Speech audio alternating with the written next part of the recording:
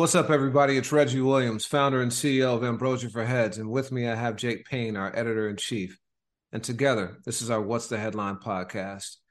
We talk a lot about how we take breaks because we only talk about things when there's something going on. We don't want to fill up the space with like just dead air just to be talking. Well, the flip side is true too. So we're coming back to back today because there's a lot going on this week, a lot of great things going on in hip hop. And before we get into it, how you doing, man? I'm doing well, man. I'm doing good. This is like when Nelly dropped Sweat and Suit on the same day, man. We're coming out with two epic bangers today. Oh man, I can't even. I don't. That is the deep, deep recesses of my brain. That's crazy. That's wild. Uh, Well, so yesterday we talked about the Grammys. Grammy nominations happen. It's always controversial. If you want our take on that, you can find that on the channel. But today we're talking about something that happened even before the Grammys, but we don't really like to do hot takes here. We always like to spend time, let the art open up and breathe. And what we're talking about now is a release from Nas. His Disease 3 drops, produced fully by Hit Boy on Friday, November what was 11th? 11th. Yeah. 11th. Veterans Day. Yeah. Yeah, Veterans Day. And, we've done a series of these. We reviewed his King's Disease 1, kind of track by track. We did King's Disease 2 in the same way. We did not do Magic because it wasn't part of the series, but And we heard about it. Yep. we heard about it quite a bit. But King's Disease 3, we definitely wanted to do a deep dive on. Well, let's talk about this first, man. I mentioned the need to kind of let art kind of breathe. A lot of times people do hot takes, and even if you listen to it several times within the first few hours or whatever, it's not the same as letting it rest and like come back and take another stab at it. So, um, just talk to me before we get into it, like how your impression of this album changed over time. Yeah. I mean, it's funny because I stayed up till past midnight, to hear it drop on the East Coast. And I gave it kind of I'm already tired. Let me just see if anything jumps out. Listen, which is often just super unfair to art. Like, you're already, it's like texting and driving. You're already content on doing one thing and you're just listening. And came up Friday, listened to it first thing in the morning, kind of started to crystallize an opinion. And then throughout the weekend, I listened more and more. And then all of a sudden, like a Polaroid, like it started to develop for me. And, I do have to say on Friday, you mentioned hot takes. I think anytime Nas drops, he's just one of those artists. Certainly there's others. I saw a lot of skepticism, surrounding a Kendrick Lamar album release. I think we see it with Drake. Anybody who's a superstar or a legend in hip hop of a certain level of magnitude, you're going to see it. But I started to finally get it. And, we're here to talk about it today. But with you, how was, similar relationship? Yeah, man, it's interesting. I think there's a lot of pressure for the hot take. We all want to be timely. There's a rush to get it out. You want your opinion to be heard first, not get caught up in the noise, like all those things. I think with an artist like Nas, there's also a lot of pressure, a lot of herd mentality because he's such an important artist. And if you're critical about it, then you're going to get hit up by Nas fans. We've certainly seen it in some critiques we've had over the years. And so, but in terms of like the hot take for me, it's always about the beat first. Mm-hmm. And then I go, once I kind of get the beat and the flow, then I start to really listen to the content, the substance. And for me, the danger that I always have with the hot take is that if it's something from an artist that I know well or from a recurring series or whatever, I come in with certain expectations. And if those expectations are not met, then the first kind of reaction is disappointment, when really it should be just kind of a reset and going back and listening to it with fresh ears. And so that's what I think happened to me with this. This also happened with Kendrick Lamar's Mr. Rao and the Big Steppers and Prince's Around the World in a Day and a bunch of albums over the years that I've grown to love. But my initial reaction was very different than what it is today. So Yeah, I mean, I was gonna ask you, and you just broke it down. I mean, for me, I always think of kind of having that relationship with Only Built for Cuban Links, and but there's a caveat to that is when that album dropped, I wasn't even 12 years old yet.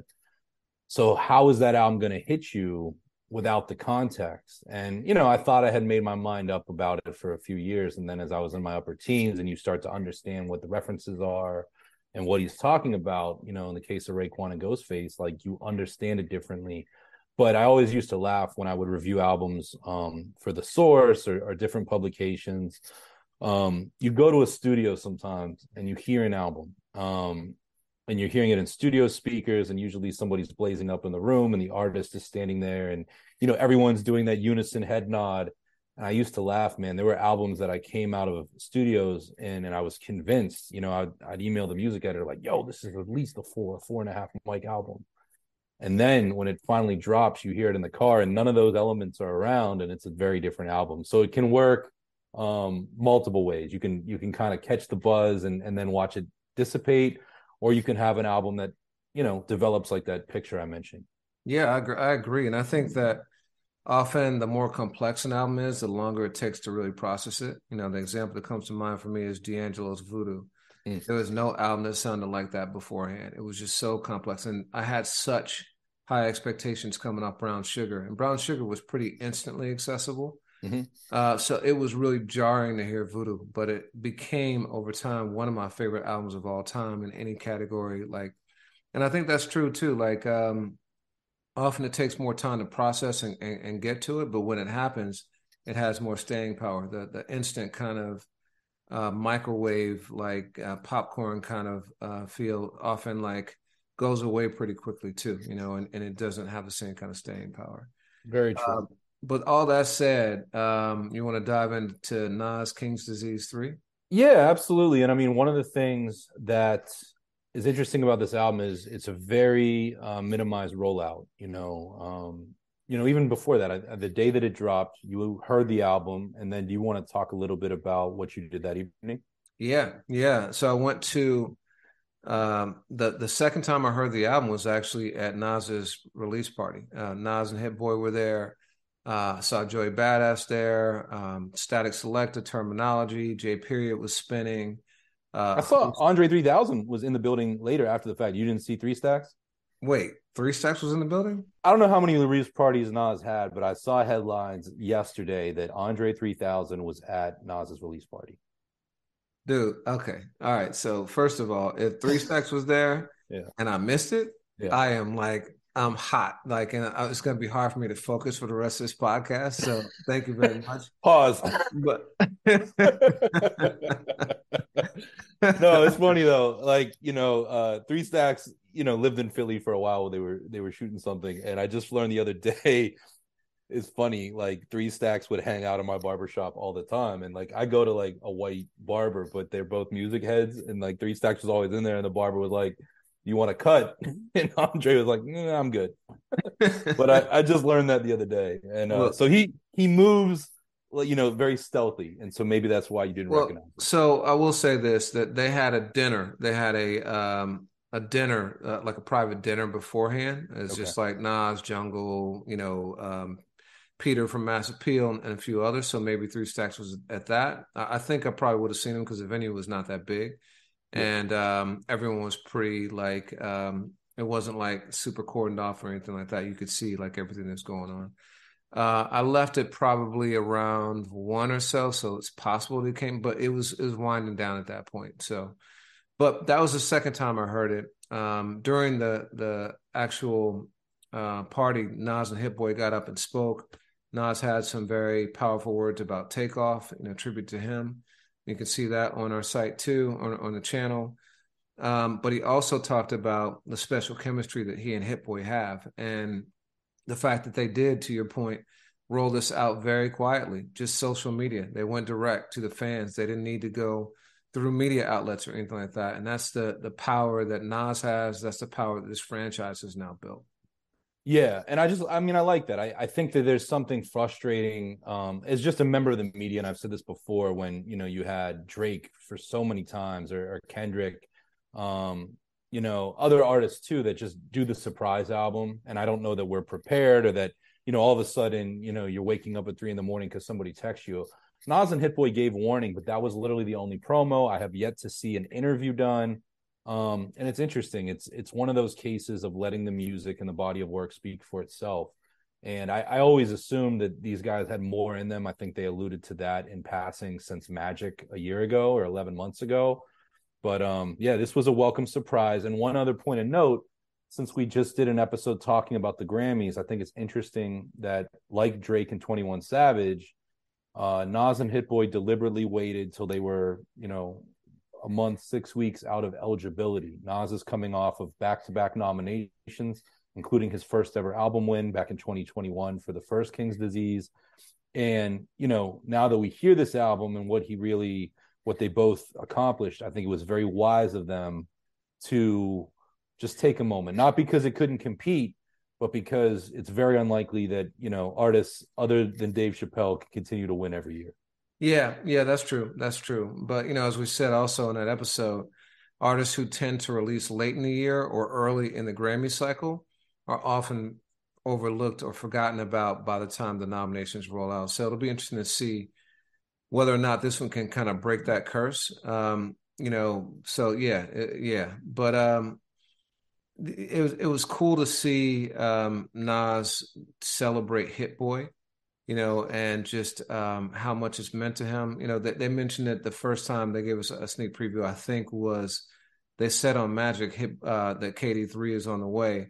This is just something to give you to satiate you. But so KD3, man, first song is Ghetto Reporter. And Nas, as you say, is a master of first songs and first lines. You want to talk about that, how he broke that down? Yeah. Nas, I just always feel, for whatever you may think of his albums, I mean, even down to the intro, but the music, the first things that you hear after, he just knows how to create a buckle up moment. I mean, Nas has always spoken about cinema. I think at one point on this album, he alludes to plans to win an Oscar.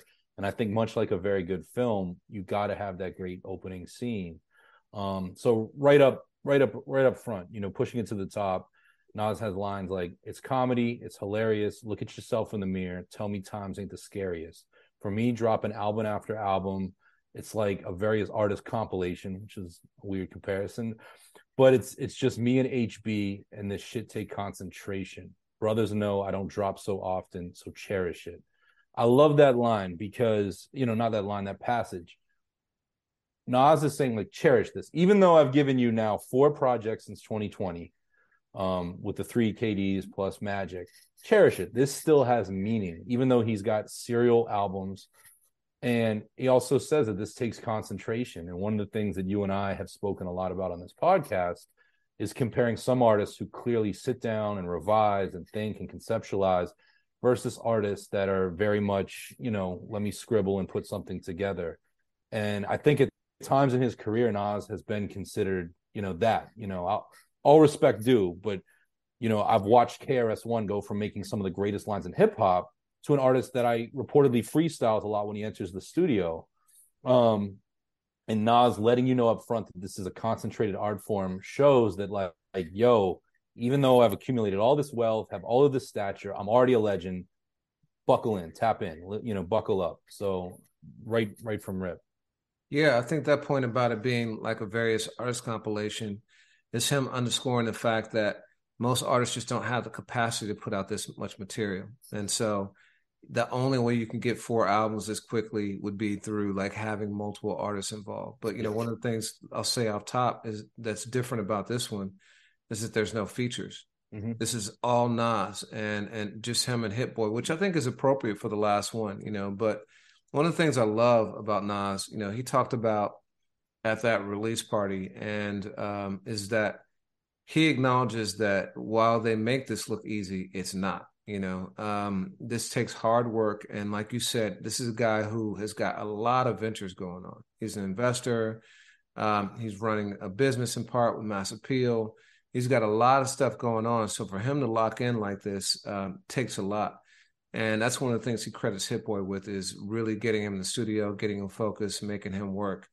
And one of the things I said to Hit Boy when I saw him on Friday night was that he's got Nas sounding like he's in his prime in his 40s, you know, and I don't think that's any easy feat. Like there's a lot of artists who have been stated kind of peak powers, but for an artist like Nas, who's got classics like Illmatic and like incredible bodies of work since then, to possibly be in his prime now, Yeah. 25, 30 years later, is incredible. And certainly, regardless of whether you agree with that statement or not in terms of quality, in terms of the consistency and output and how prolific he's been, I don't think we've seen that from him or any other artist in such a short amount of time.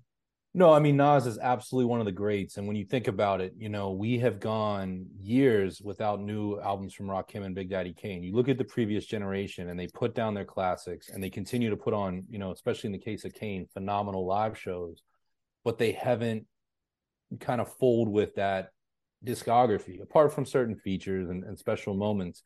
And Nas, and he's not the only one, but Nas is one of the greats that continues to just, you know, challenge his discography. Because if he made three bad albums in a row, that changes the optics a bit, you know, for who Nas is. And this King's Disease series, Nas is one of these people that's entered the pandemic and come out of it with a much better place in his career. And I firmly believe that.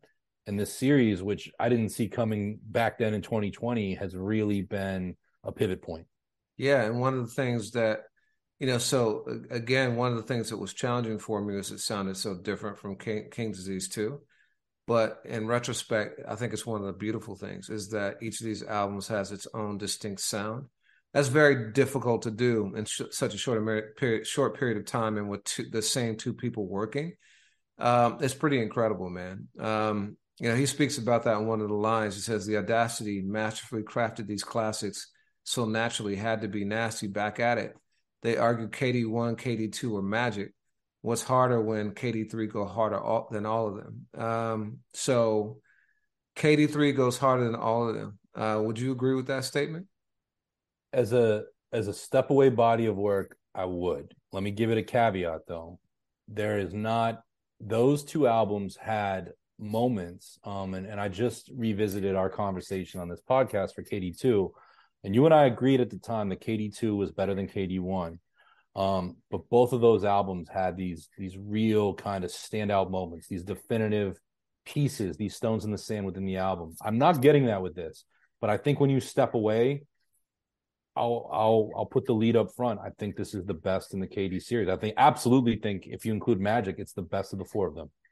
I agree. For the exact same reasons. Like as a complete body of work, I think this is the most complete, consistently good throughout. You know, I think there was a little bit of stuff you could trim on KD1 and KD2, less on KD2. For me, KD2 is a lot better than KD1. I went back and listened to all three yesterday and Magic also, and this one too, because I really wanted to have fresh ears on it.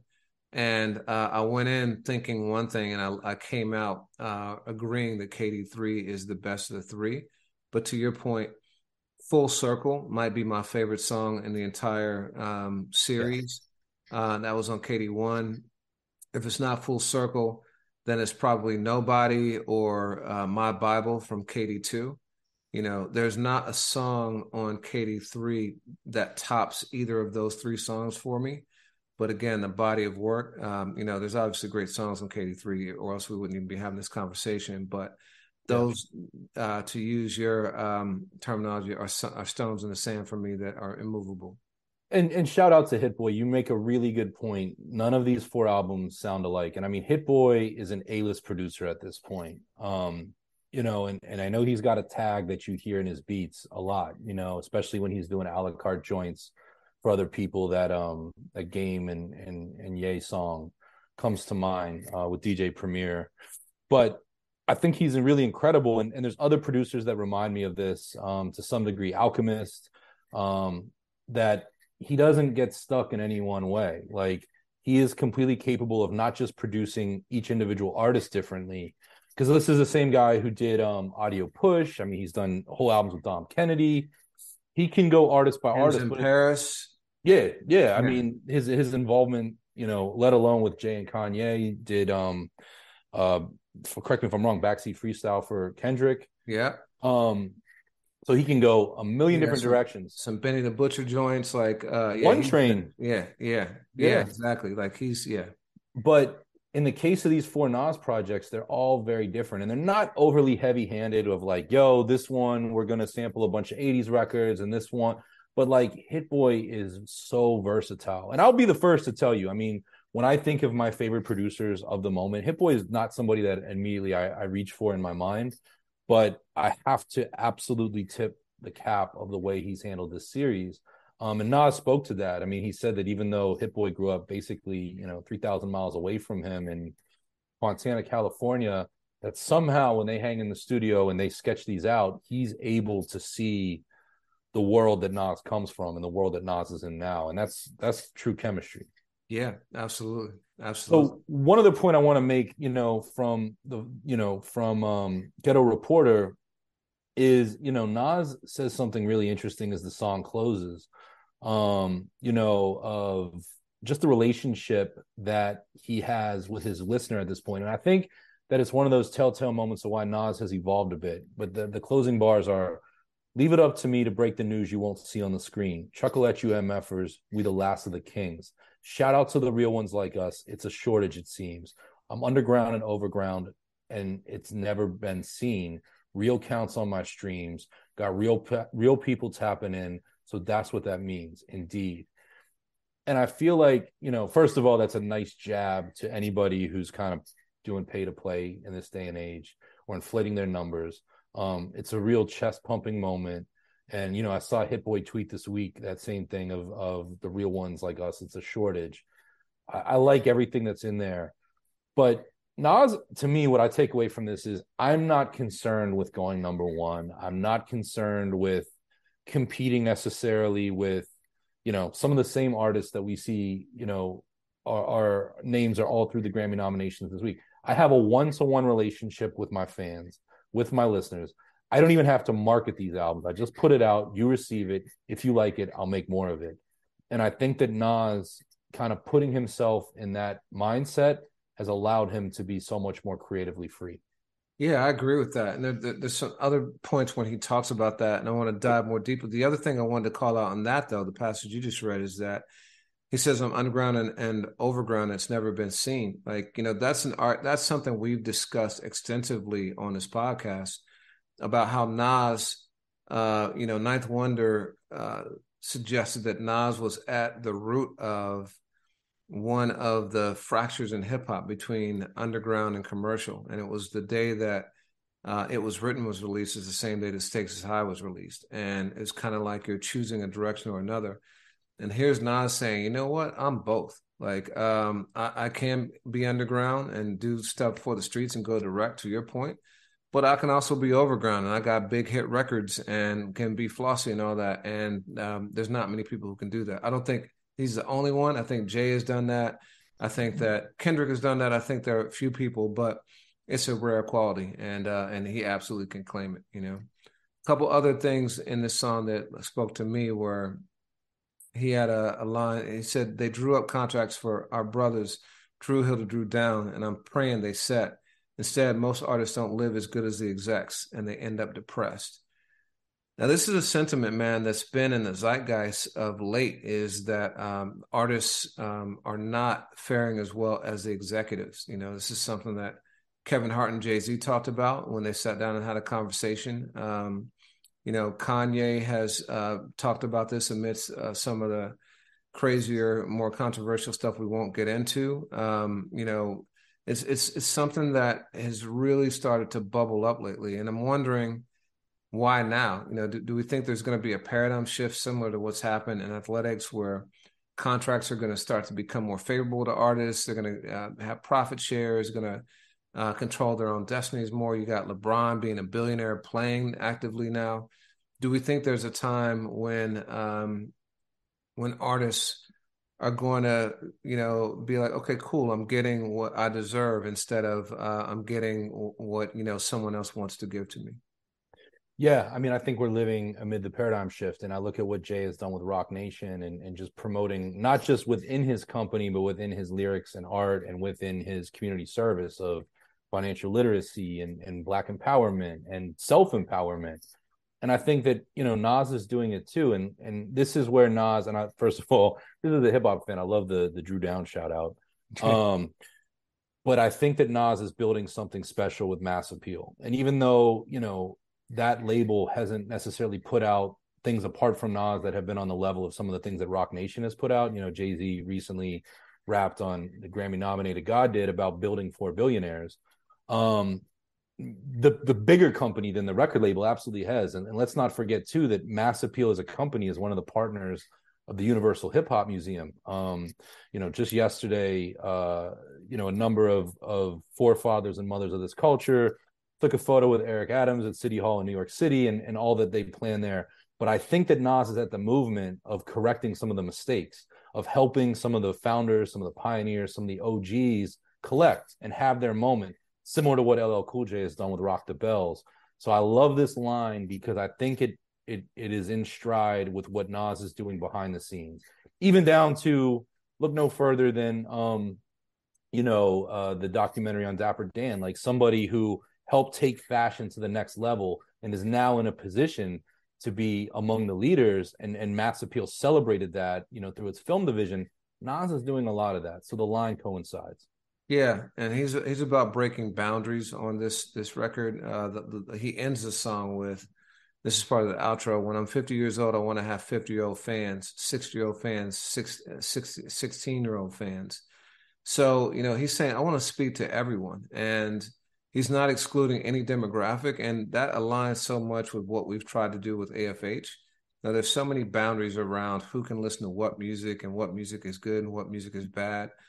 I've said many times that the golden age of hip hop is 1978 to the present, speaking about recorded, hip hop, with Rapper's Delight being, one of the first rap recordings there through now, and recognizing that just because folks are getting older doesn't mean they don't want to hear fresh stuff. And younger people might want to hear stuff that's not like, popping with their friends. You're seeing how popular Kendrick is, and J. Cole and Logic, your guy, and people like that. Like, these are people who are, who can. When you need mealtime inspiration, it's worth shopping Kroger, where you'll find over 30,000 mouth-watering choices that excite your inner foodie. And no matter what tasty choice you make, you'll enjoy our everyday low prices, plus extra ways to save, like digital coupons worth over $600 each week. You can also save up to $1 off per gallon at the pump with fuel points. More savings and more inspiring flavors make shopping Kroger worth it every time. Kroger, fresh for everyone. Fuel restrictions apply. To multiple generations. And so I love that he's talking about this. And 21 Savage had something spicy to say about Nas over the weekend in a I don't know if it was Clubhouse or Twitter Spaces. Twitter Spaces, yeah. Twitter Spaces. He said something, and you are the one who drew my attention to this. So you want to break it down? Yeah, I don't have the quote right in front of me, but he just said Nas isn't relevant. But that's not the whole quote, and that's what matters. Hold on one second, though. Yeah. Command people. Well, he's clarified his remarks now, but yeah, I'll say. Go ahead. This is the quote. He says, yeah. In regards to Nas, I don't feel like he's relevant. Shit, blame the ads.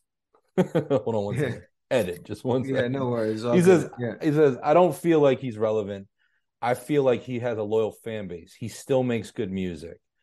And to me, and then he since clarified and said he meant no disrespect, because that was one of those cases. He says, y'all trying to take stuff and run with it. I would never disrespect Nas or any legend who paved the way for me.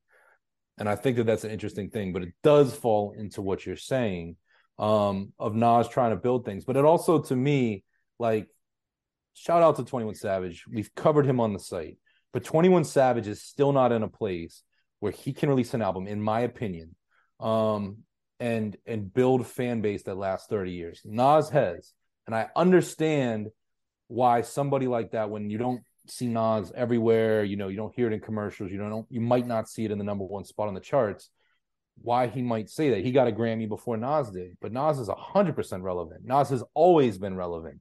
Even when, he put out Nostradamus, he was relevant. And that's, this comment and quote coincides with Nas doing his own victory lap and laying out his plans for the next 10, 20 years. Yeah, and I don't know that I don't think he I don't even know what he meant by saying it, because even his statement didn't make sense when you break it down, right? Being relevance is relative. And a lot of times people confuse those two words, but this is a great example of how the two kind of work together. Like, there are lots of people who are relevant in one pocket and no one knows them in another pocket. Like, can you name a single Bollywood star? No. No, okay. But and if you go to India, there are tens, if not hundreds of millions of people who would be like, breaking down your door if they knew that, Karisha Kapoor was in you gotta stun on me like that. I'm just saying, man. So relevance is completely relative to your surroundings, right? And so for a person who is 20 years old, Nas might not be relevant, but my 20-year-old son knows Nas, and for 40-year-olds, 21 Savage might not be relevant, right. So it depends. But to your point, Nas has been relevant to a certain demographic, and to 21 Savage's point, he's got a huge fan base, so he's relevant to a lot of people. They just happen to be a different age than the one he's speaking about. So I found it puzzling. I'm not going to hit on him too hard because, to your point, I do respect him. I don't think he meant disrespect, but it was just an interesting thing to say. And I think that Nas's point here is that he does want to be relevant to people 16 to 60, and I think that he is. Yeah, and I think that he will continue to do so without chasing. There have been times in Nas's career, and even his diehards would admit this, where Nas has chased. He's not about that life anymore. He doesn't need to be, and he has that one-to-one, I'm going to give it to you how I want to give it to you relationship. And that's a beautiful thing. And I hope that 21 Savage makes a career long enough to have that same thing at some point. I'm sure his diehard fans would say that he does now, but I mean, Nas has been doing it 30 plus. So for sure. So the next song is Legit. And this is the one that spoke to me immediately, probably more so than any other song on the album. And, again, I guess it kind of underscores my point. It was something that was familiar. It uses a sample from the Five Heartbeats movie. And as one reader pointed out, sung by the Four Tops. But a house is a home. Is there a heart in the house tonight? Not the Force MDs one, it's the other one. Yeah. But Hit Boy plays it and then chops the sample just incredibly. And it's rare that you take a classic song and make it feel like it's new and fresh and maybe even better than the original. But as a hip hop version, he really just smoked it. Nas opens up, he has a line, "We come in blacker than Black Panther 2, which is dope to drop on the day that Wakanda Forever, drops. Nas has been on the pro-Black thing since the beginning of the King's Disease series. He had a song called Ultra Black, and it's really about Black excellence and Black empowerment. And so for him to start this song that way was really dope. He's got songs like, lines like, "For those who claim 100 million on taxes, beautiful actresses, street dudes who turn activists, who used to move packages." Again, not only is he rapping for many ages, but he's rapping for many different factions of life, many demographics. Yeah. He's really meaning versatile. He's flexing, and saying, you know what, 21 Savage, I'm relevant to everybody. You just don't know. So, yeah, that's not just stepping in the booth and freestyling. That is Nas sitting there, writing that out. I mean, if he did freestyle in the booth like Jay, shout out to him. But that is the kind of line that you want from a Nas album after 30 years. Yeah. And the outro, for me, he goes, "You can do it too. Go legit. Yeah, believe in yourself. Live the life you deserve." That's really powerful, man. Coming from Nas, who has, as we've talked about, gone from being someone who grew up in Queens, impoverished in the Queens projects, to being a multi-hundred millionaire through investments and being a savvy businessman, and not getting the same credit that Jay-Z and Puffy and others have gotten for that. He's done it in a different way, but it's led to phenomenal results for him. And it's also such a contrast to a lot of the subject matter and songs that we hear today, which are telling people to stay in the streets, keep selling drugs, keep using drugs, and all these things that we know are self-destructive and don't lead to like any kind of longevity or self-preservation or wealth. So to have Nas come out and say that is pretty dope. And again, that's why Nas is relevant as ever, because we need that message right now. I mean, again, you and I did a recent episode on all the losses that hip hop has suffered to gun violence alone. We need self-empowerment. We need positive messages. We need to celebrate the success story of going from whatever the before is into the after, which in Nas's case and yours and mine and hopefully everyone is success, whatever that looks like. Yeah. So the next song you mentioned, growing up in the Queensbridge, and project houses is Thun, which is the obligatory Nas Queens cut. And I think that this really started with One Love. I mean, so much of Illmatic was about place and time, but Nas mentioned, the 40 Busters and Cormega and all these different folks on that song. And this one is much the same. Nas has some interesting lines that I just thought we'd talk about here. He says, subways be stacked, and I ain't been on a train in decades, and I can still hear the wheels on the track. Feel the beat breaks, serial deface for Jakes.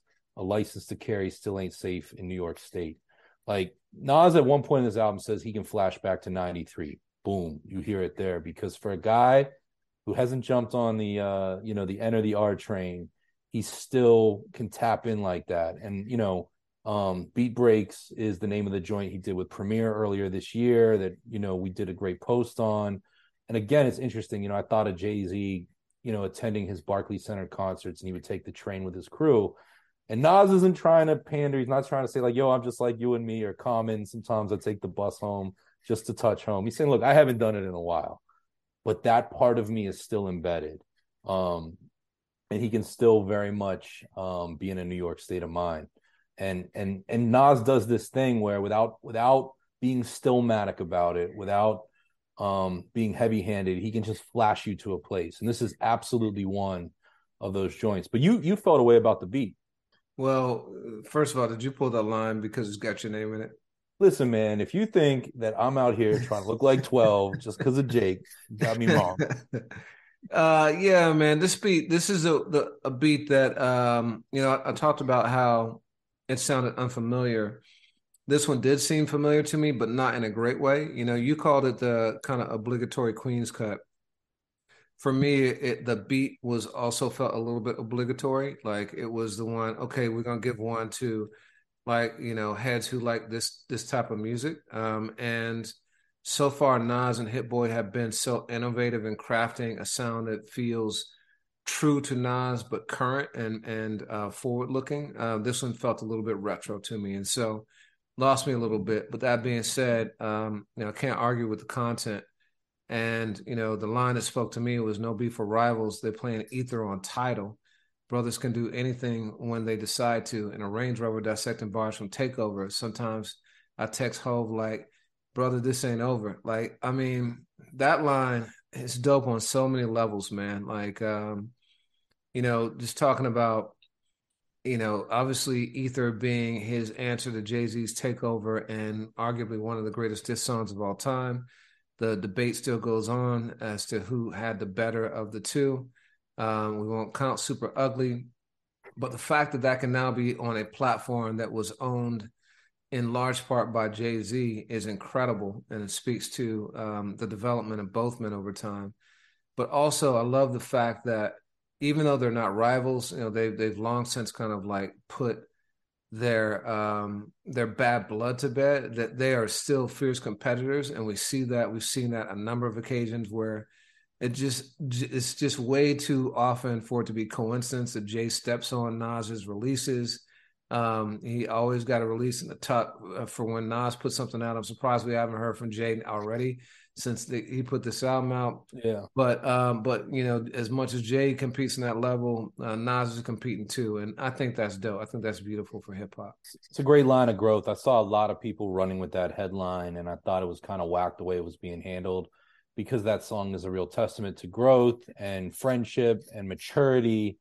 And it's not him, I just think that was misled, and let the music do the talking. I like the way you and I broke it down.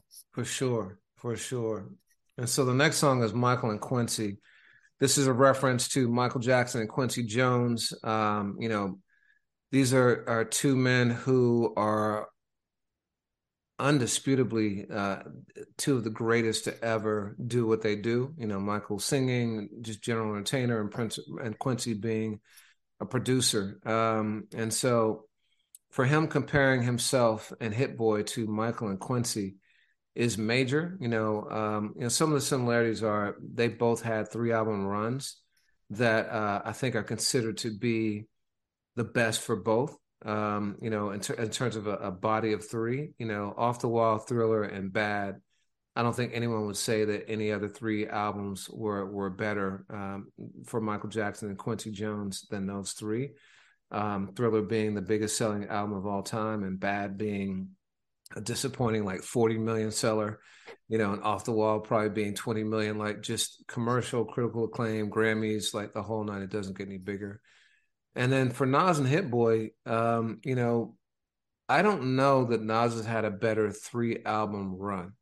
He's had better albums, obviously Illmatic, and you can argue about some others, but as a 3 album body of work, and again we're excluding Magic because I think Nas and Hit Boy see that as kind of like an appetizer, not part of this main entree. So we're not dissing that album or like being critical about it. It's like Kill at Will. Yeah, this is the series. I don't know that Nas has had a better 3 album run, and I don't know that Hit Boy has either. But what's your take on that? Yeah, I mean, I'm a purist, so I think Nas is, Illmatic. It was written. I'm still going on that, just on the strengths of Illmatic alone. But I think the parallels that I got too is when Quincy and Michael met. When they linked, they were already well into established careers. Obviously all that Michael had accomplished, with his brothers, and Quincy, first as a jazz artist and then as a producer with, Chambers Brothers and so many others.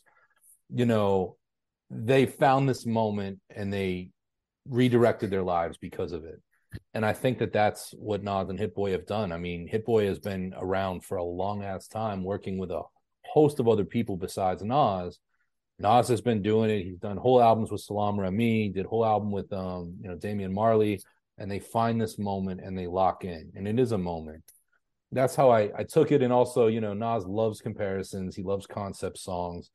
It just kind of worked too, because I have a feeling, even though Hit Boy's a bit junior to Nas, in terms of being in the industry and age, I think he takes a lot of direction from Hit Boy. I think that Hit Boy might, come into play with sequencing this album and have this ability. I mean, Nas spoke to it in the video you recorded at the release party of somebody who just knows how to reach him. And, Nas came in the game with a dream team of producers, but the way that they might communicate, given their histories, given their lineages, might be different. And whatever's working for these guys is the winning formula. Yeah, I'm wondering if this is a sign, if this is a signal. I know this was a 3-album series. They've shown with Magic they can do other work aside from that. But I'm wondering if this is meant to be a trilogy, and that means they're going to part ways and like go off and do other things, maybe to reunite at some other point. Or if this is just one series, they're going to start another one. If this was the end of their partnership for a minute, I'm wondering who Nas would work with next, because, no one has got him sounding like Hit Boy has had him sounding this consistently. He mentions Primo later on in the album. We'll talk about that. I don't know that I don't know that I see him and Primo doing a 3-album series or anything like that. Is there anyone you can think of you'd want to hear Nas with next? I mean, I'm a purist again. I love Nas with the Illmatic collective. The only other producer, I always liked what he did with Salam. I really like the way Stretch produced elements of It Was Written. Stretch has passed away, but Premier, Large Professor.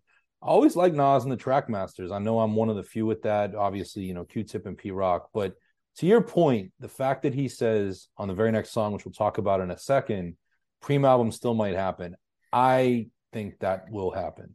I've been thinking that for over a decade, I think for over 15 years. But, Premier is getting closer and closer to mass appeal right now. Has a studio in New York, has a creative space. I could just see something coming out of that, even if it's on a whim, even if it's 5 songs. I do think we're going to have that. It's got to be weird. I mean, Nas and Hit Boy have been spending their studio time together for at least 2.5 years. And how does that partnership end if it is to end? Like, when you like somebody, when you're getting along, when you're finding your creative stride, like if it ain't broke, don't fix it. I don't know that Nas is saying that it's going to end at a 3-album run, but I still like the question you're raising all the same. Yeah, I mean, they could be the new Run the Jewels, right? Where it's just a thing. And I could see him and Premier, if Premier approached it the way he's done with Royce and Prime. Like, I think the thing that for me, I can't see Nas going back to a traditional, heavy sample, kind of straightforward sample album. I think that he's kind of pushed new ground, and Primo's definitely done that with Prime also in the way they've constructed those albums. So I can see that. I think that would be dope. And the other thing I'd say about this song is that there's a beat change at 2 minutes in that's just unreal. Like the drums become super heavy. There's horn jabs, and I found myself wishing that this was the primary beat. What did you think? Did you like that beat change or no? I did. I remember, shout out to the DJs on Whammo in Pittsburgh. I remember one time they took the Jay-Z Jigga, My Brother with Swiss Beats from the Rough Riders compilation. Remember at the beginning of the beat, Swizz, as he did so often, has the dun, dun, dun. And they made a remix live on air where they just let that beat be the song. And I still wish I had a tape in the cassette. Yeah. And this is one of those cases too where, I wish if somebody out there does it, hit us in the comments, because I would like to hear that as well. Yeah, for sure. So one other thing of note, you mentioned this coming out with, the Black Panther 2 release date. There's also election season, and Nas has a really profound line, as he's done throughout his career. But he says, Jeepers Creepers, America's a baby that's teething, shitting on itself, crying for its next feeding. As odd as it gets, it's not even a toddler yet. Gang members got nothing on these congressmen. So I love that line. I mean, Parliament Funkadelic had that joint, America Eats Its Young. Nas, takes a baby analogy, really, metaphor, works it out, and then makes the point that, for all the condemnation that we put on things like gang members, what is happening, in politics? And it arrives at a right time if you're listening to the headlines. Right. So you alluded to it. The next song is 30. It's modeled after Nas as a 30 for 30. One thing I've always appreciated is he's somebody who sits down, watches TV, watches movies, will immediately kind of start his pen game. The first verse is about being a heartbreaker, which is a major theme on his album. I mean, Nas has been romantically linked to a few, high-profile women throughout his life and career. As a bachelor, he really seems to be enjoying that. And I look and I kind of add this overarching question of like, other artists of that age are in many cases happily married and high-profile. Like Nas is like the George Clooney. He can still be a bachelor real late in the game, and he seems to really embrace that throughout this record. But I thought it was a really interesting album, the Premier line. And, there's another, I think, set of bars that's worth talking about. So he says, Premier album still might happen. I wonder why Pete Rock would act like that. That type of behavior makes me want to give rap right back. And now I can't tell if it's all good that I did being hit with the agenda again, brother. I know y'all praying I go back to nothing. We in the future, let's get past the front. First of all, amazing flip of the MC Breed line. But yeah, I mean, he's addressing some headlines from early this year where Pete Rock said that he wasn't properly compensated for his contributions to Illmatic. And it's interesting that Nas would address that here and kind of make a bigger point of don't do that. Yeah. That was a heavy line, and we still haven't gotten to the bottom of that. First it was that it was Sony and Columbia and the record label, but then I think that Sony supposedly said that they had actually paid the royalties to Nas, and so the royalties didn't make their way to Pete Rock. I don't know. As our brother Justin Hunt says, I don't know the answers to these questions. I do know that in production agreements, and I used to do a lot of actually DJ Premier's producer agreements. A savvy lawyer for the producer will have it so that the label pays the producer directly, because most of the time the contracts come standard where the royalty is paid to the artist and the artist pays the producer. And so, no matter what, if you got a middle person, like, it's always harder to get the check. So I don't know what the setup was or what the scenario was, but, interesting to hear Nas. I think this is an instance where he had a lot of one-liners that said a lot of things, so the Primo joint, the Pete Rock line. He also said, "I'm done with star chicks. I survived divorces." And, for those who know Nas's, personal life through the tabloids, obviously he was married to Khalees, and that was a tough divorce. He himself put that out there in the Life is Good album, which was dedicated to that split, and it was not pretty by any stretch. But then also it could have been a reference to Nicki Minaj, who he had a very short but high-profile relationship as well.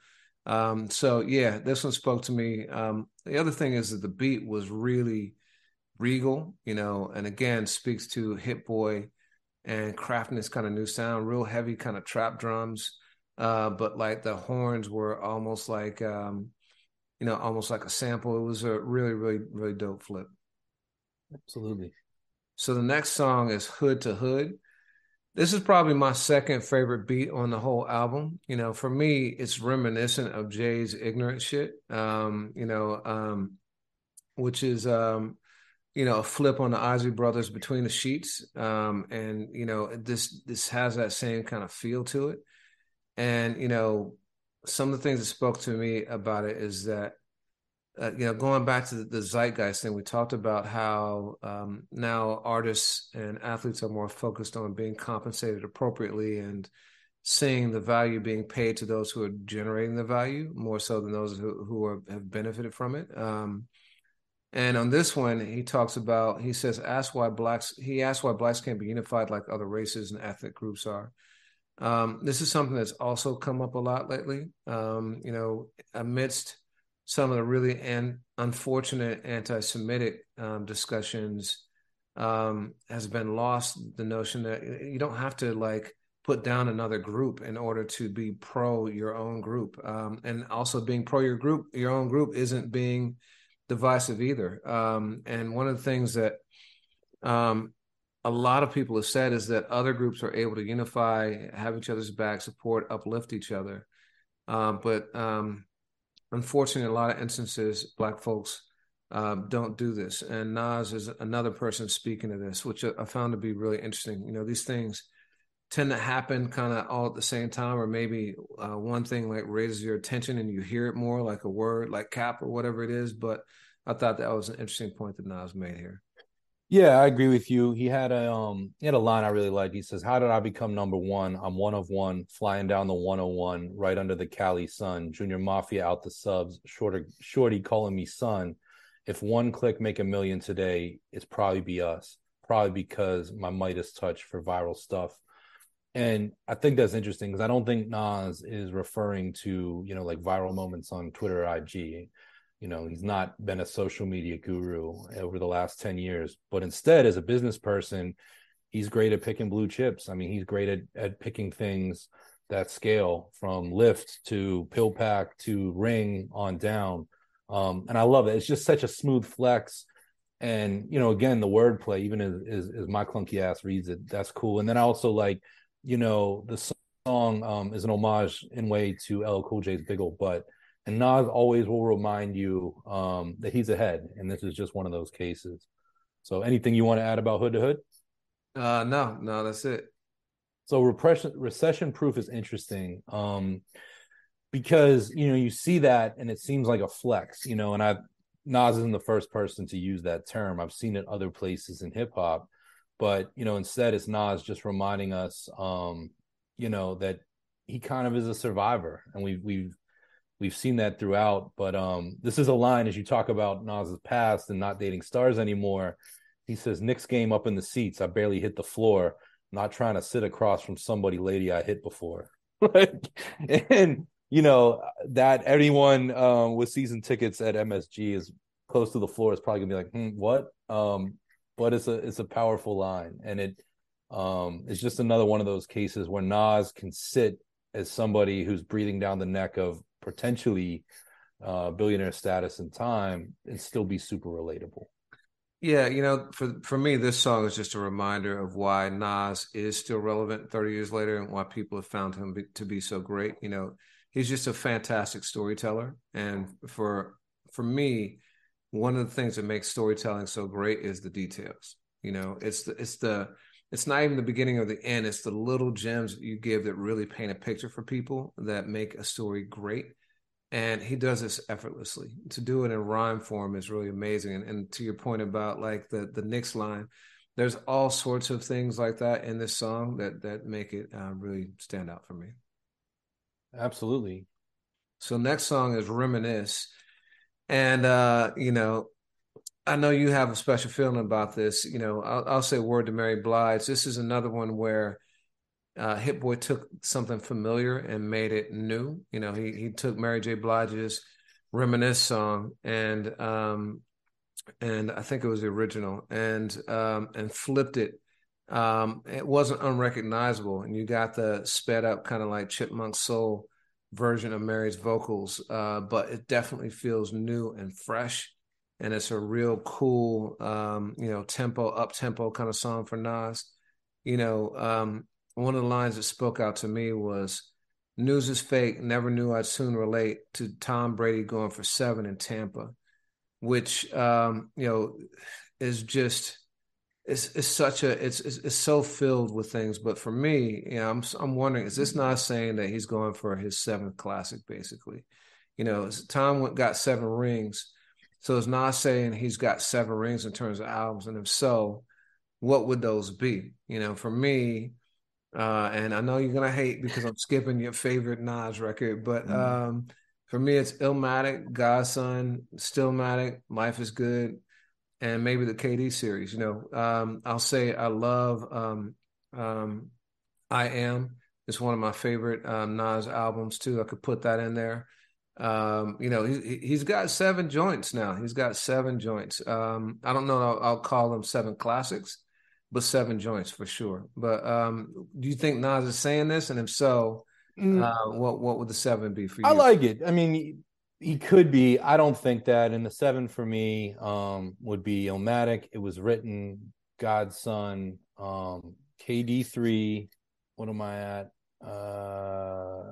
Life is Good. And then 2 more, probably go Stillmatic and KD2. And that's tough. And I think Nas looks at his career better than that. I think he can admit the flops, i.e. Nostradamus.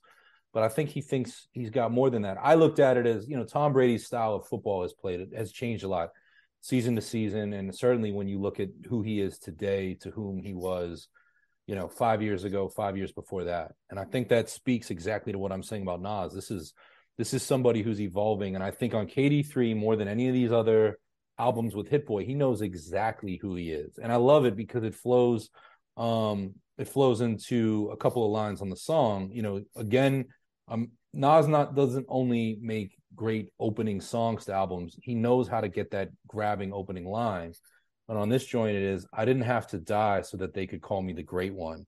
Didn't take a couple albums. People said it from day one.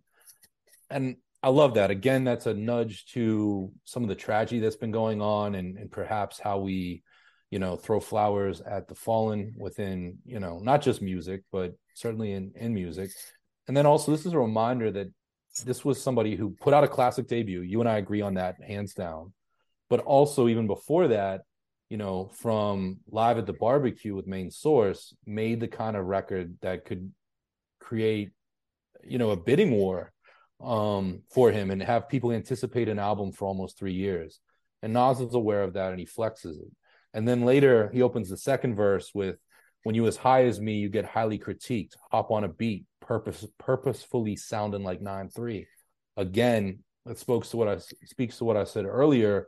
Nas has this ability where he can channel his younger self with the benefit of the maturity and perspective that he has now. And not the only artist in hip hop to do that. You do see that with Jay-Z. You do see that with J. Cole. You see that with Kendrick Lamar, Black Thought, Fonte, Royce the 5'9", on and on.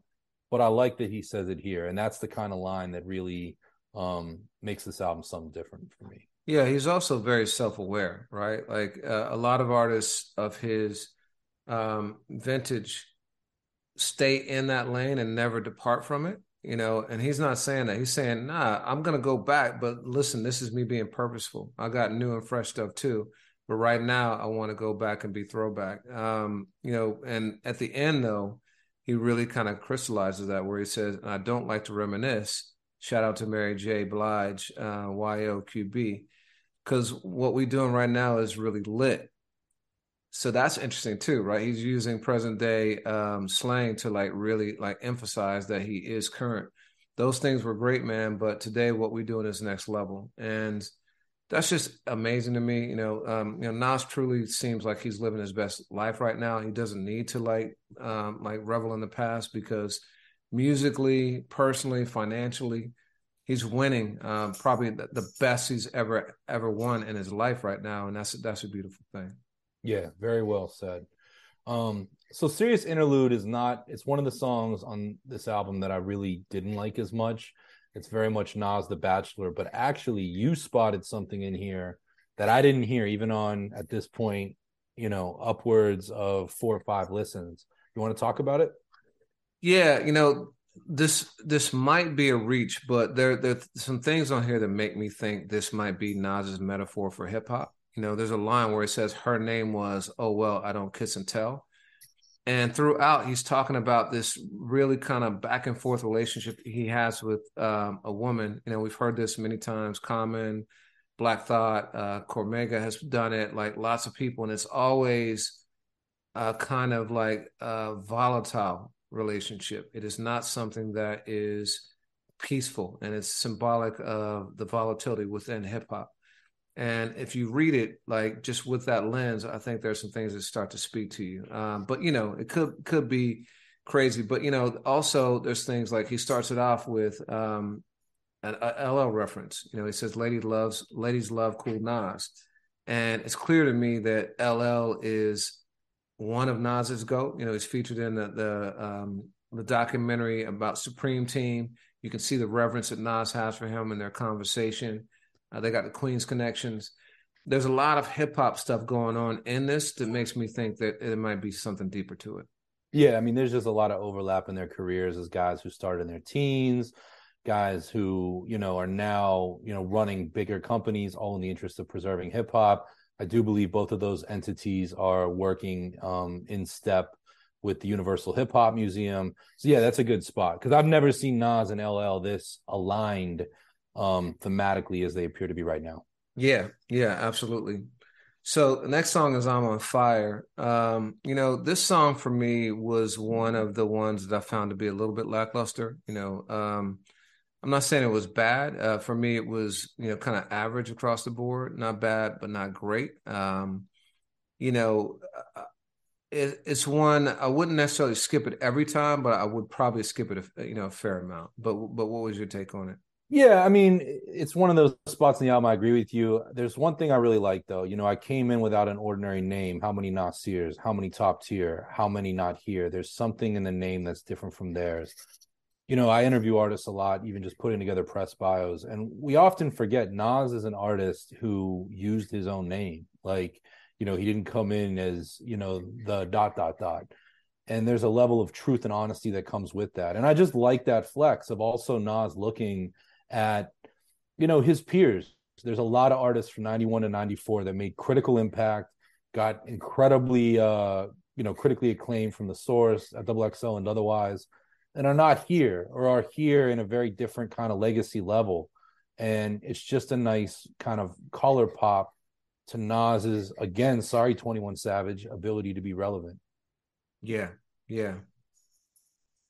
So, WTF SMH. Ooh, when I saw this song, when I saw it on the track list, I was like, I don't know. But there's actually some depth to this record, and it's a bit of a concept. Within, he addresses main source, remind you of that's his pedigree. He has an interesting line here, just aimed at MC Search about how much is the catalog worth. And what's other thing that's interesting, just in terms of reframing history, I just mentioned Live at the Barbecue, he gives Akinyele credit. And, Akinyele and Nas, both being Queens guys, Akinyele from LaFrac City and Nas being, Queensbridge, they came up together. They were both pupils of Large Professor. I believe they went on tour with Rob Swift. And he kind of uses the line to remind you that Akinyele's who took him into the buildings. I know that MC Search was there when Nas ultimately signed with Columbia Sony and got paid for it, but Nas is just kind of retelling the history, because I know Search is somebody who's been out here and has said some things that have ruffled some feathers from different members of the community. But I thought it was interesting, and he calls Main Source's Launchpad. Other than that, I mean, is there anything you would like to add? Not really, man. Those are the notable points lyrically for me. This is another one where the beat was just okay for me. So this was kind of the lull in the album for me, these last two songs. Next one's a big one, though. But the next one, though, makes up for it. Like, the next one is top 3 on the album for me. It's Once a Man, Twice a Child. We both kind of picked up on, Nas had his song Second Childhood in 21 years ago. Was that Godson? I can't remember which album was. No, I believe it was Stillmatic. Stillmatic, yeah. DJ Premier, one of my favorite Nas songs is ever. Just really, really crazy. And that song is about people who are stuck, whose maturity has not fully developed, and stuck living at home, stuck doing dumb things for their age, like they're in their second childhood. This song is about Nas getting older. He's contemplating the cycle of life. And it's a real interesting contrast to the end of Reminisce, where he's focused on being present, because he's clearly looking ahead now. And while he doesn't want to look back, he's looking ahead with a little concern, wondering what's coming. But also like the ultimate message being enjoy the moment. So he says, live while you got the strength to, health you should tend to. Look, all of us ain't gonna get old. I hope this message hits you. So he's saying, listen, be in the present, live well, so that you can make it to the future, but the future's not guaranteed. And so enjoy yourself too. And I think it's just another example of Nas, and Jay did this with 444. I've always thought that Nas had the blueprint to grown man rap with Life is Good, showing divorce, talking about fatherhood and custody and things like that. I think this is another one where, getting close to his 50s, he's starting to really contemplate his mortality. And even before that, a diminishment of vitality. And so really cool to hear this a record like this from someone like Nas. Yeah, Nas drops the kind of wisdom, I think of, I never sleep because sleep is the cousin of death. And, Nas has given us bars, or, I never brag how real I keep it because it's the best secret. Like, he has this ability to create, is aphorism the right word? Like, he can create a line that gets stuck in your head and teaches you something. And he does it on this album too. And it really, on my first listen to the album, it really stuck to my ribs. He says, we don't change as we get stuck in our ways. We just act like we agree so we can end the exchange. What's meant for you is sent to you, but you could be the problem. It's not always them, my dude. Was she crazy before you met her, or did you make her crazy? And I just thought that's Nas at his best. Like, I've heard, of course, what's meant for you is sent to you before, but just this fact of like people that don't want to have, I know it's happened with you and me, and you are a king debater. And there's times where I won't agree, but I'll kind of be like, all right. And I won't fight, because I want to end the exchange, not because I dislike you, because we got other stuff to do. And I just thought it's such an insightful line. And it's also funny because one of the things at my age, I noticed there's so many people out here that are always dating crazy partners. Oh man, she's crazy, he's crazy. And Nas, in the smoothest way, was just like, yo, you can make people crazy. You might be the problem. And I just think that that's really interesting. And another quick Nasism that I think is in the song is he says, in the streets, I had agility, was quick to strike. My fear's not seeing it coming, got too rich for that sight. So take advantage of your youth before you're elderly, because today is the youngest that you'll ever be. Again, that's not something that's a new idea, but Nas has this smooth way of putting in a song that allows you to seize the day every day and remind you that life is precious. And Nas also is vulnerable in it, of saying that, like, I used to be quick to strike because I was in the mix. Now I'm so rich that the mix is out of my sight. Like, my fear is not seeing it coming. And now I'm so rich that it's out of my sight. Like, I'm still potentially a target. I think that it's heavy duty. I will dispute greatly your characterization of me, but I'm gonna let it slide. Just to As somebody who loves to debate, just to emphasize the point. All right, we'll keep it moving. I agree. You want to take the next song? Yeah. Get Light is another one of those songs. And it's funny, Nas, I think, ran into the same problem with KD2. For even though we really celebrated the merits of that album, Nas, one of his vulnerabilities, and I hope he has more work to, steer the ship, is sometimes his filler can get in the same region of an album. For me, this is a skip song. I know you really like the beat, right? Yeah, I like the beat a lot, and it sounds very Large Professor-esque to me. Especially like in his later work, like Stay and stuff like that. Like Large Professor really gravitates to those horn stabs. Yeah. And this is almost like Hit Boy kind of doing a nod to Large Professor for me. But yeah, the content is not in the same level as other songs for me either. Well, I'll take the next one since that was a quick interlude.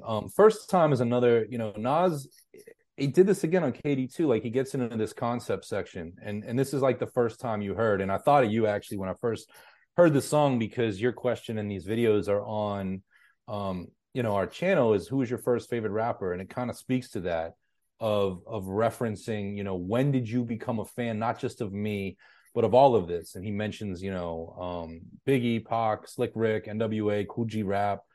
But it's just, he says, first time you heard Nas, you probably heard somebody say that I pick bad beats, but I pick bad freaks. Narratives they running with, the classics they coming with, ain't effing with what I recorded last week.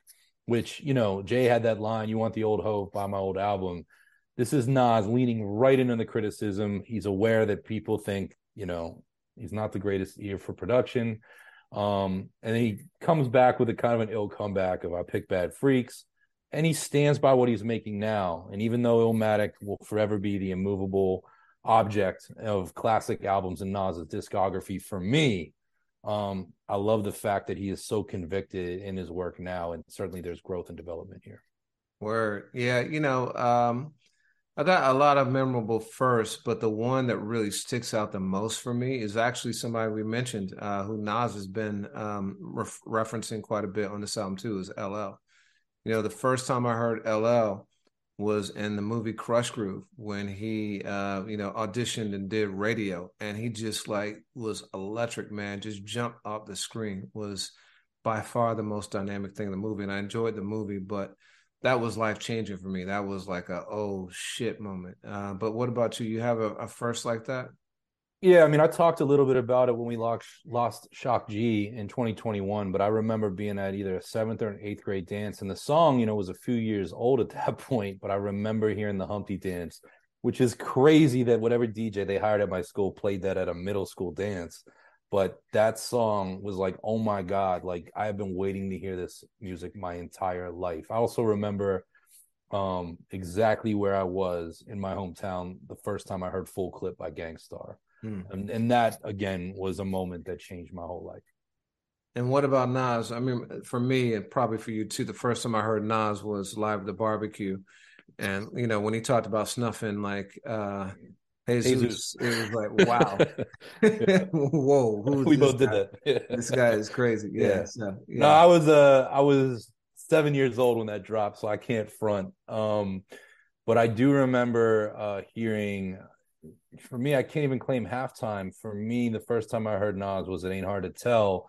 And again, Whammo, the radio station in my hometown of Pittsburgh, used to use that the Large Professor, the horns, the same ones you're alluding to, when they would play like the 8 at 8, that was their theme music. So yeah, I'm a it ain't hard to tell, baby.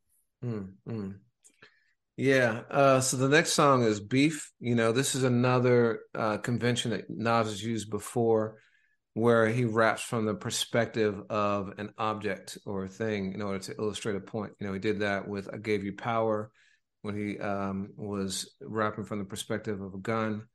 And in this one, he's Beef, and he's talking about like the disagreements that have been the downfall of many men. He talks about Biggie and Pac, and he talks about gangs. He talks about a lot of people who are susceptible to beef. It's a cool song.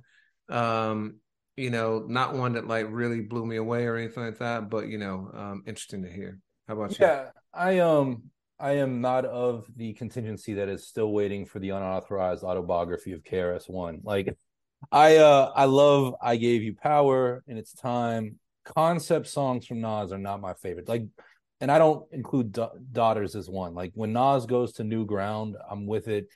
I do think this song fits within the album. I think that it's a good list. I just listened today. But it's not some that I'm going to sit here and break down like, it's one of those songs. But it's an interesting contrast to the line that he had earlier that we talked about with Jay-Z of like two guys who had one of the craziest beefs in hip hop. I don't think, they put hands on each other, but I believe there were definitely tussles within their respective camps at moments. And they're now laughing about it. There's still a rivalry, but they're both very successful men that can text each other and call back to that. And to have that contrast with Nas looking at what beef is doing in some pockets, I just think it's a meaningful thing. So yeah, that's really all I have to say about that. Or you want to take the next one? Yeah, I will. Don't shoot. The thing that I took away from this song is Nas owns his contradictions in this joint. He says, because all I see is mama's crying, reading eulogies, thinking about everything her baby could have grew to be. Speaking unity for years, but face scrutiny. He weird. One day Esco be rapping about shooting me.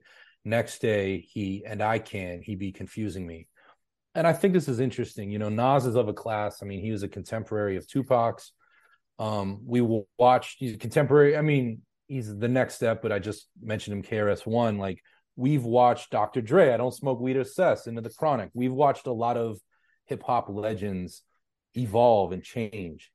And Nas went from, I Can to, he not long after a really, ugly beef with Jay-Z. And I think the fact that it's just interesting that Nas embraces that. And the song kind of just looks at more than that. Anything you want to add? Nah, man, not a ton. This one was not really didn't really speak to me all that much. It was cool, but it was not one that like stuck out for me. Yeah. I mean, the album, and it's not the last song. We're going to talk about that right now, but the album definitely starts stronger than it finishes, and I don't like that for the sake of this review because we are both gushing over this album in many ways, but at the same time, it comes in like a lion and goes out maybe like a bobcat. Well, actually, I would debate that. Okay. But I think it all depends on how you define the last song. Word. Because the last song could be Don't Shoot, but then there's Till My Last Breath, which is cited as a bonus song, which I don't understand even like the notion of a bonus song now that we don't have CDs and like, if it's at the end of the playlist, it is what it is. We could argue that The Heart Part 5 is a bonus song on Mr. Morale and the Big Steppers. But I'm wondering why it's a bonus song, both technically, but then also because I do believe it is one of the stronger songs in the album. And the opening line, you talked about opening lines earlier. The opening line here is, I'm bigger than the algorithm if I'm being direct. Yeah. That's such an ill line. That speaks to so much we've talked about. Like, he doesn't need to rely on Spotify algorithms or, YouTube or whatever, because he's got his own fan base. He can go direct to fans. And that's exactly what he and Hit Boy did with this album. They went straight to, social media, reached the fans directly, and let the music do the talking. So that's just crazy. He also said, I ain't commercialized. How can they stop me? For a guy who has been a super commercial artist on the radio and dominating video airplay and stuff like that, he's not that anymore, but he can't be stopped because he does have a legit fan base that will follow him through time anywhere. And it is very diverse, so again, 21 Savage, man, what are you talking about? And then he's got this line, political correctness, hecklers are more respected than the one giving the message on stage. It's messed up. We can't say anything without offending. So now my mouth is in the jailhouse with cases pending. First Amendment, you replaced it, rigged it, dumbed it down is not an option. Dumbing it down is not an option. So that speaks to kind of the undercurrent we've been talking about throughout too. Dave Chappelle was on Saturday Night Live and said something very similar on Saturday night, where he said that his job is becoming tougher and tougher to do. And, he hopes that he doesn't get in trouble for the things he's saying. And we see that across the board, that art and artists are being attacked. Now, that's not to justify a lot of the crazy, reckless things that are being said. But there is this kind of feeling of a prevailing censorship that's coming, and that people aren't free to say what they want to say anymore, irrespective, obviously, hate speech and all those things, but just having a different point of view. And, I think Nas ending with a song like this, which is embracing his power to be direct, not needing technology and those things, but also showing that he's scared that it's going to be limited because of attacks on free speech, is a pretty powerful way to end. Yeah, I mean, I love the point that you make, or the question you ask, why is this a bonus song? Because Till My Last Breath is a statement closing, not just in the title, but in what he has to say. And based on what you just said there, I wonder if there was any thought that he might pull this one back. Not that there's any reason to, but it's just interesting. And Jay-Z was always so good at punctuating albums, bookending them with, my first song on the Black Album, or the title track, Mama Loves Me, Blueprint, from Blue, and Nas does that here. And even though I know I made my Bobcat Lion reference, this is a strong way to end this album for sure. So, with the time we have left, you recently decided, I think when we started this podcast, we were using the 5 mic system, but we've since changed to a 10 scale. What would you give this album on a 10? It's tough, man. I think somewhere in the range of between an 8.5 and a 9, somewhere around there. Yeah, I think it's a really strong album, body of work. We did talk about the songs that we thought were just okay. I don't think there's a single song on here that's bad. I think there are several songs that are very good, and the content is really strong. I think I'd probably be like somewhere between 8.5 and 9. How about you? Yeah, I mean, I like that. And I really want to, jokes aside or comments aside, I want to underscore that there's not a bad song on here at all. So, I will say 8 points. I'll go 8.3. Yeah, I'm not quite as high as you. And I can't remember what I gave KD2. I don't believe it was that high at all, but I stand on it. This is the best of the 4 albums, and I think it's a special body of work. All right, so then how would you rank the series? And let's go with just the KD series, not Magic. Shout out to, what was it, Def Squad 321, or was that LL? 4321. Yeah, I would go 321, and I really like what you said earlier in the podcast of, Full Circle might be my favorite song in the KD series. There have been, my favorite moment probably isn't on this album yet, but in terms of a body of work and a lean back, no skip experience, it's this. But what about you? Yeah, I'm in the exact same place. I'm gonna go 321. That is it for me. I will say the 2 is very close, because the standouts are so strong for me. I think his Composure is another one, is with Hit Boy. There's a lot of great songs on 2, but as a full body of work, it's 3-2-1 for me also. Yeah, I mean, it would be really ridiculous to speculate. I mean, here we are just, a month into Grammy eligibility. Obviously, in that time, Drake and 21 Savage have released an album. I don't think that had anything to do with 21's passing remark. But I think Nas has really leaned into what a Grammy's meant to him. He's spoken about it. It's helped give him, I think, that thing that he was chasing, put it away.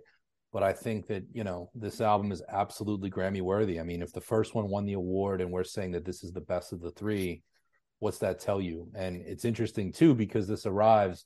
Magic did not get any recognition.